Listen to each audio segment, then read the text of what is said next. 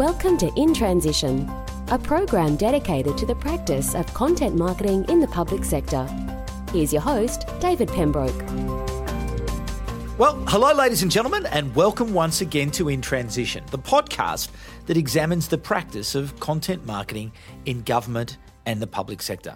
My name's David Pembroke, and thanks for joining us. As we do each week, we start with the definition ahead of what's going to be a very interesting and very personal edition of In Transition. But to the definition as it relates to content marketing in government and the public sector. Content marketing is a repeatable, measurable and strategic business process that relies on the creation, curation and distribution of useful, relevant and consistent content. The purpose is to engage and inform a specific audience in order to achieve a desired citizen and or stakeholder action. So to my guest today, just as a bit of background, recently we surveyed our audience, and our newsletter audience that is. We have around 2,500 to 3,000 people on our news on our newsletter. And we asked them a range of questions, which has been great, so thank you if you were a part of that. But also if you're not involved, if you jump onto www.contentgroup.com.au and sign up, that would be great. But one of the insights that we got from the audience was that they wanted to know a little bit more about us, about Content Group, about the people who are here and the work that they do. And so I thought it would be really interesting to speak to the person who's been here the longest, apart from myself, obviously. But in our company, we have about 14 people and quite a number of contractors who work with us as well. But Dave Polglase is our head of consulting, and Dave recently celebrated his 10th year with Content Group. And this has been his only job. He left university with a Bachelor of History and Political Science from the ANU. And since working with Content Group, he's also been a member of the Australian Olympic team, the media team as part of the Australian Olympic team, and he's been to 3 Olympic Games. He's been to Beijing, he's been to Vancouver, he's been to London, and in a couple of weeks' time, he heads off to Brazil for his 4th Olympic Games as part of that media team. But most importantly, as I said, he is our head of consulting, and as I say, he's been here for 10 years. So Dave, happy anniversary. Thanks very much, David, and thanks for having me on the show. What are your best memories or some of your memories of the last 10 years of Content Group? Oh, there's obviously quite a few memories to go back over and think about for 10 years. I still remember the first time I walked into your office just over 10 years ago and introduced myself through a mutual contact. I think I might have even offered to work for free at that moment in time to get a foot in the door, and kindly you said, no, you'd pay me. That's a fond memory that I still hold. Obviously, a lot of things have happened between now and then. Another good memory, I think, would be getting the call up to the first Olympic Games, which came through our work that we were doing with Rowing Australia at the time. But that was quite an exciting thing to do as a 23 or 24-year-old, and definitely look back with fond memories on that one.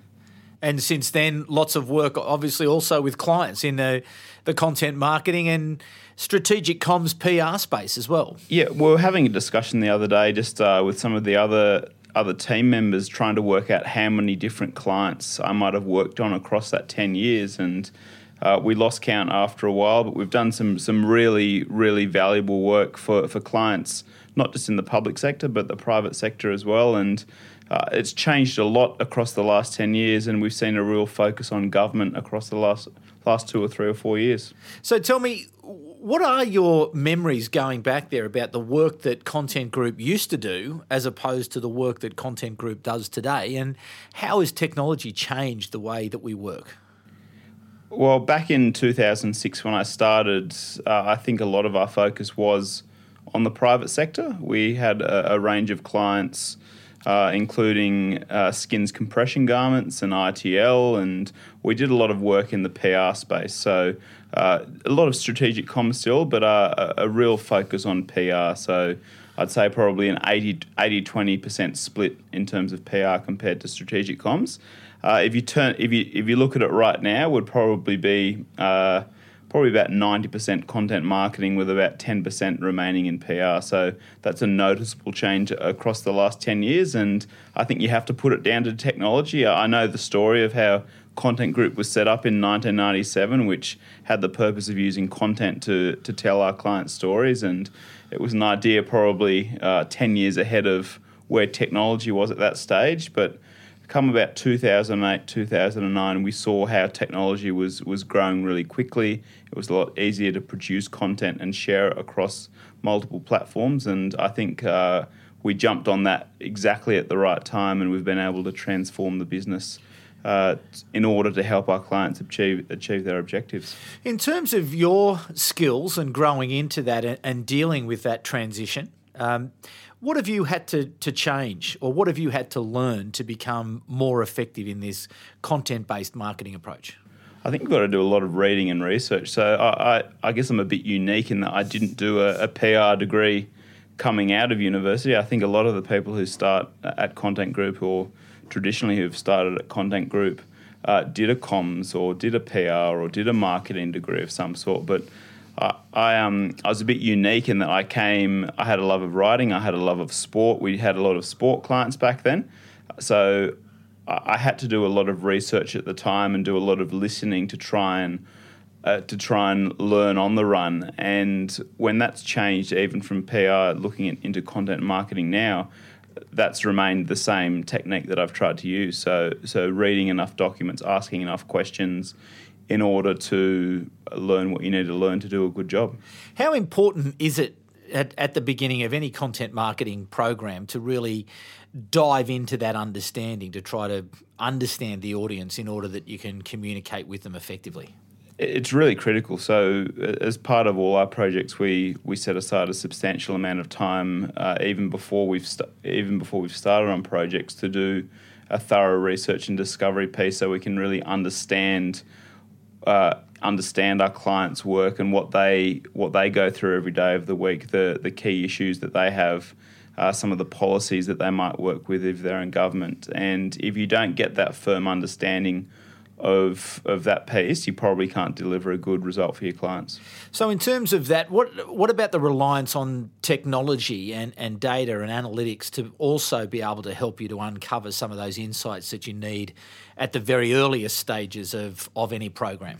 Well, I guess that's how our industry's changed a lot over the last 2 years, but 5 years, 6 years as well, in that a lot of the results were assumptions, or a lot of the research were assumptions in the past, whereas data and technology now give you some really hard facts into how people like to receive the information that you're putting out, how they interact with your channels, and you don't go in with a sort of a finger in the air approach, seeing where the wind's going from. It's more of a statistically fact-based approach in order to work out how people are engaging.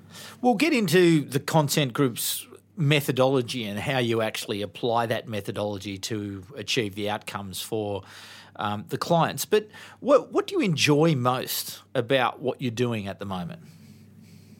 There's probably two main things. I enjoy the team that we have at Content Group. So if you work with a group of people who are just as passionate about a particular profession as you are, then I think you can achieve really good outcomes. If you have the opportunity to speak to them on a regular basis, do things away from the workplace with them as well, you form a good bond which allows you to achieve better things as a team. I'm also quite excited by the fact that our profession changes on a daily basis. So 2015, I think at the start of 2015, start of 2014 as well, everyone in our team predicted what would be booming by the end of the year, and no one got it right. You can never really predict what's going to happen 2 months down the track, let alone 1 month down the track in our profession, and that keeps you on your toes and means that you need to be constantly on the ball to be at the top of your game. And how do you cope with that perpetual change? The fact that we know that whatever we're doing today is not going to be effective tomorrow, or perhaps less effective tomorrow. I think you just cope from the fact that you follow the same methodology throughout, but you just have to be aware that things aren't always going to be the same, and deal with it, in that you've got the chance to pioneer as part of a profession to achieve a good result for your clients. So how have you seen this change from PR, strategic communications, to content marketing? And how, in fact, do they work together? Or do you see that PR is now just a part of a broader content marketing program? I think it's just as simple as that. PR is one way of getting a message through to a particular audience. And if you look at content marketing with the broad umbrella, it's one of maybe 15, 20, 30 different tactics that you can use to achieve the outcomes that you're looking to achieve. So what about the methodology that we now work with here that we've developed over time? What are your observations of that methodology? You've got to be aware that you can change it on a regular basis, sometimes a weekly basis. I think that's a dig at me. Never do that. But I think you've got to move with the times. We've got a very set framework that involves 10 steps, but the questions that you ask as part of that methodology in order to achieve the results out of each of those steps changes on a regular basis, so that you're asking the right questions in order to get the insights out of clients to produce a strategy at the end of that process, which will be then implementable and achieve results for the client. You mentioned asking questions. How important do you believe asking questions is to successful content marketing? It's pivotal because we're content marketing specialists, but we're not specialists in the business that we're doing for our clients. So if we go into a particular department, there's a range of specialists working within that department who hold all the insights from that particular project that we need to get out of their heads in order to give them a communications product which will ultimately be successful. So without asking questions and a whole range of questions, you're not going to be able to deliver a good outcome. And that's why our process, which asks anywhere between probably 80 or 120 questions throughout a workshop stage, is really important. What's your views on the current state of communications in government? Because, and probably the reason I asked that is I've just come from this morning just sitting at my desk doing some work, and I'm really frustrated. I'm really frustrated because... Is that why I haven't been talking? Well, I've just had I've had my head buried in this thing, and it's.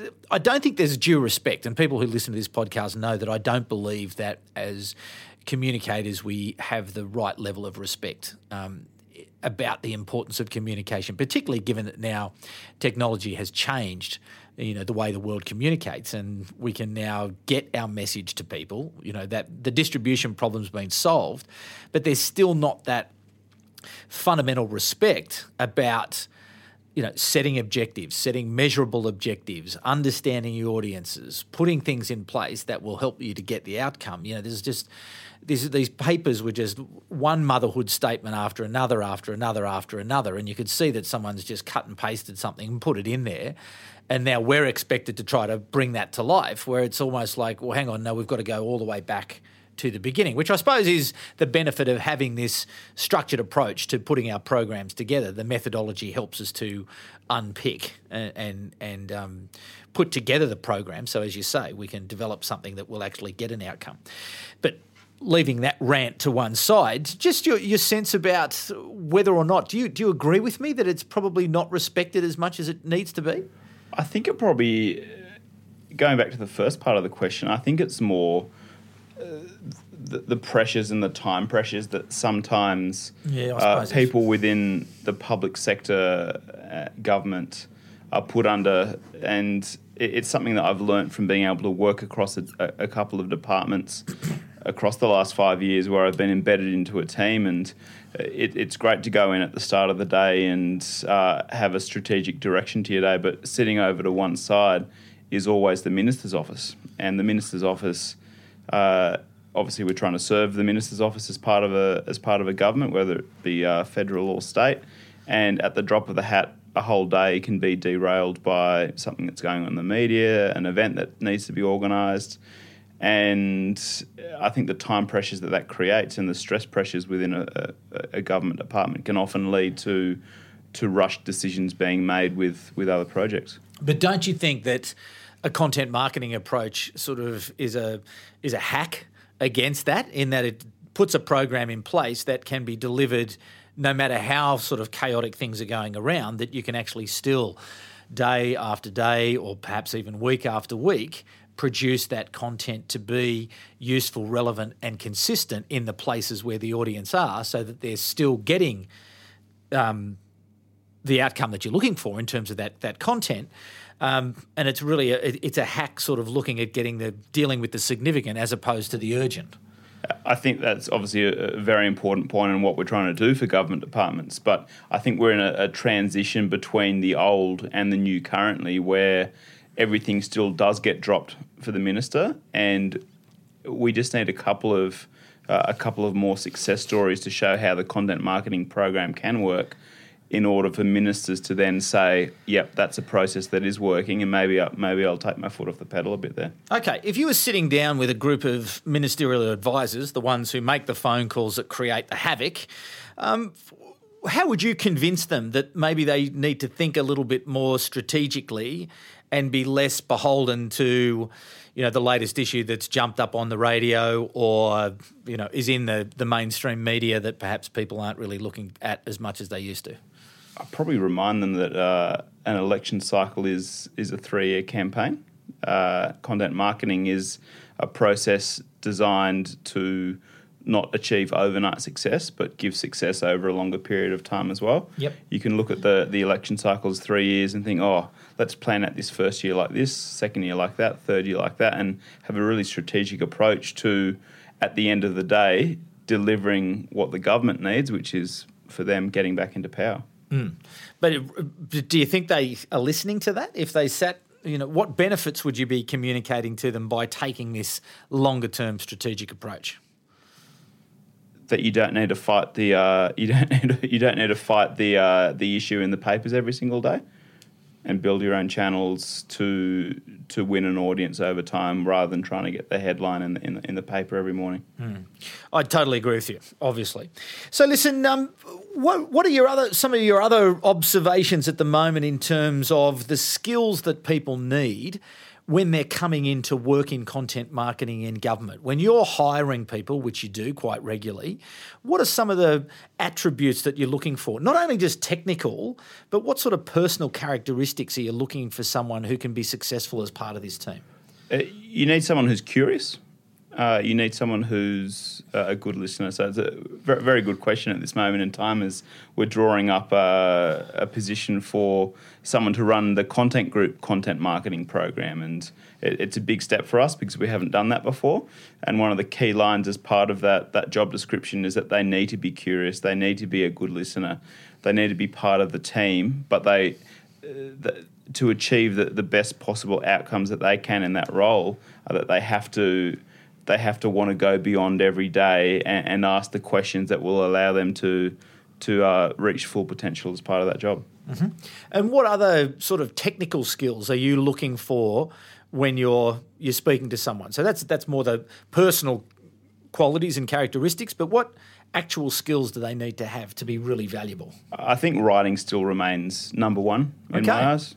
Why is that? Why do you say that? If you can't write to a suitable standard, then I don't think you can probably make it in the comms game still. Writing's a crucial part of whether you're putting out a graphic, whether you're putting subtitles on a video, whether you're doing a blog, whether you're writing a tweet, a Facebook post, a larger piece of writing, whether it be 1 page or 50 pages. If you don't get that critical bit of writing at the start and have the skill for writing, then I'm not sure you can make it in the industry. Okay.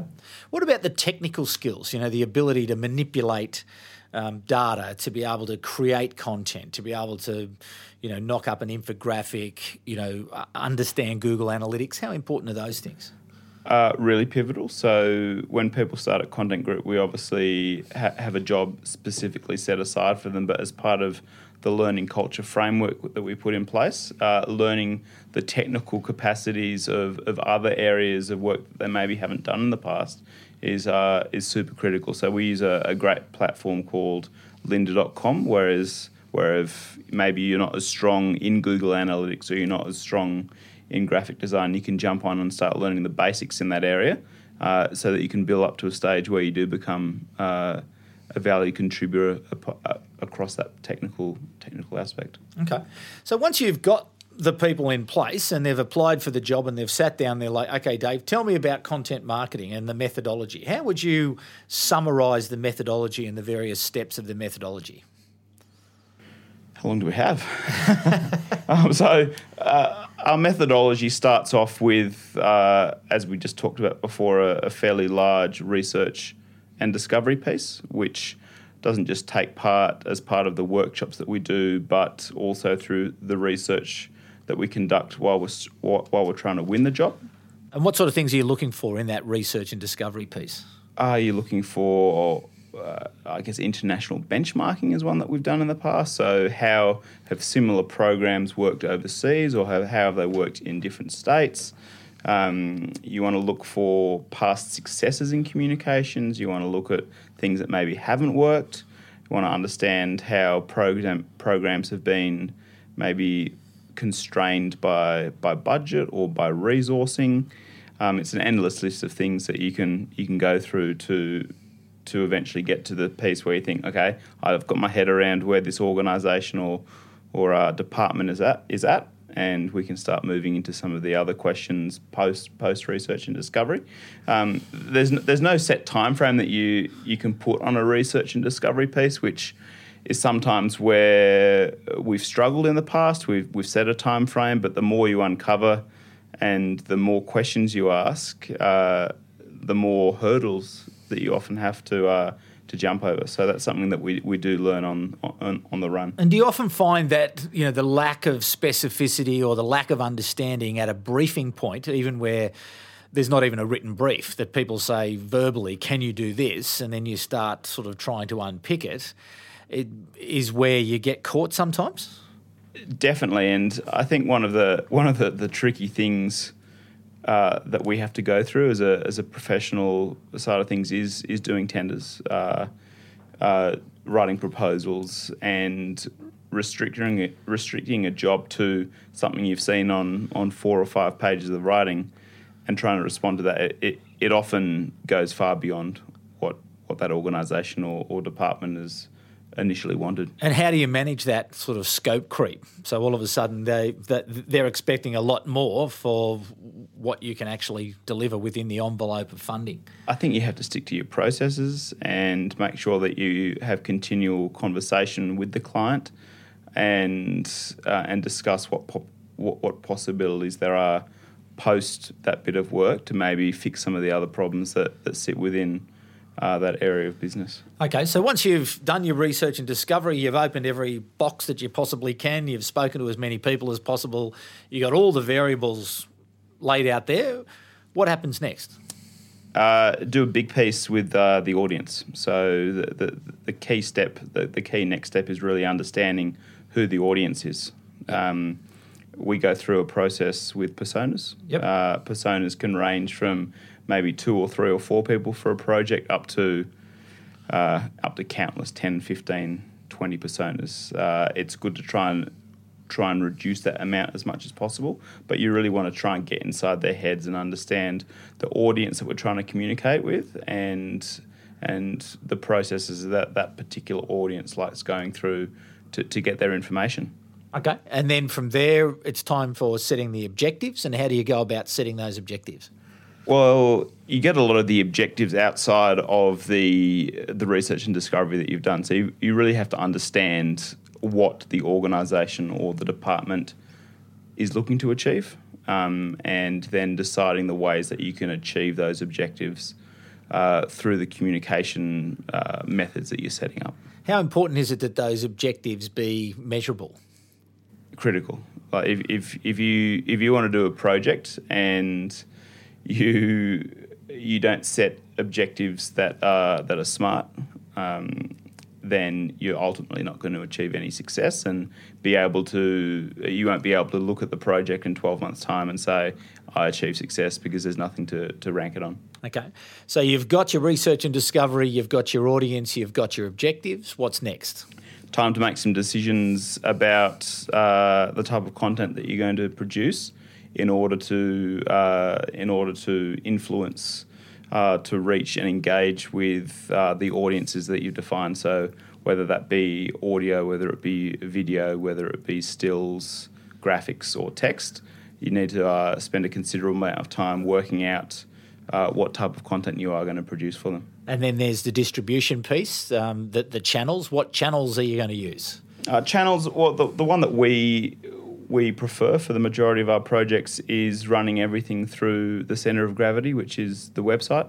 Websites are becoming more and more important, I think, for not just for private sector organisations, but also for government departments, and getting the website right to actually move away from the regulation side of government to telling a story in an effective manner that audiences will actually engage with.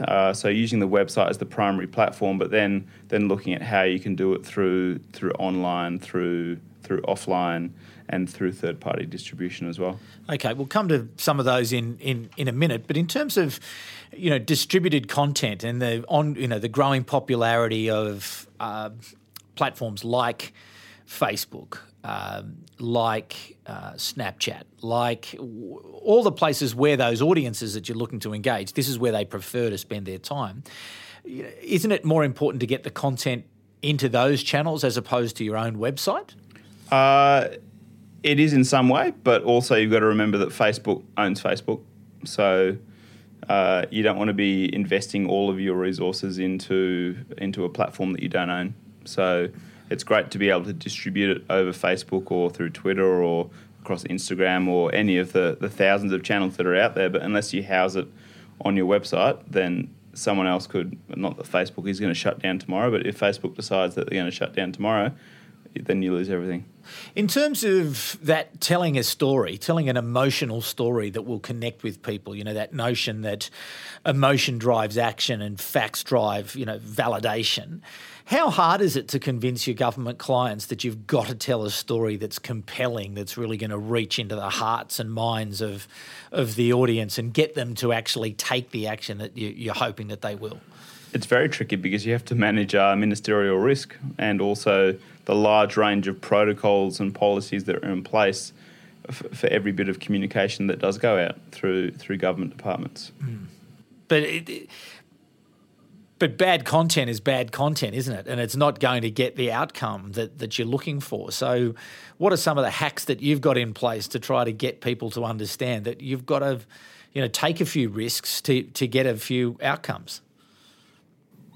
Well, I think the longer that you get to know a particular client, the more they trust you, the more that they'll be able to sit down with you and you'll be able to convince them that, maybe we can go a bit beyond where we've been before. Look, that bit of content that we put out there wasn't really in line with something that you've done before, but look, it's been read by 2,000 people, it's been shared 50 times.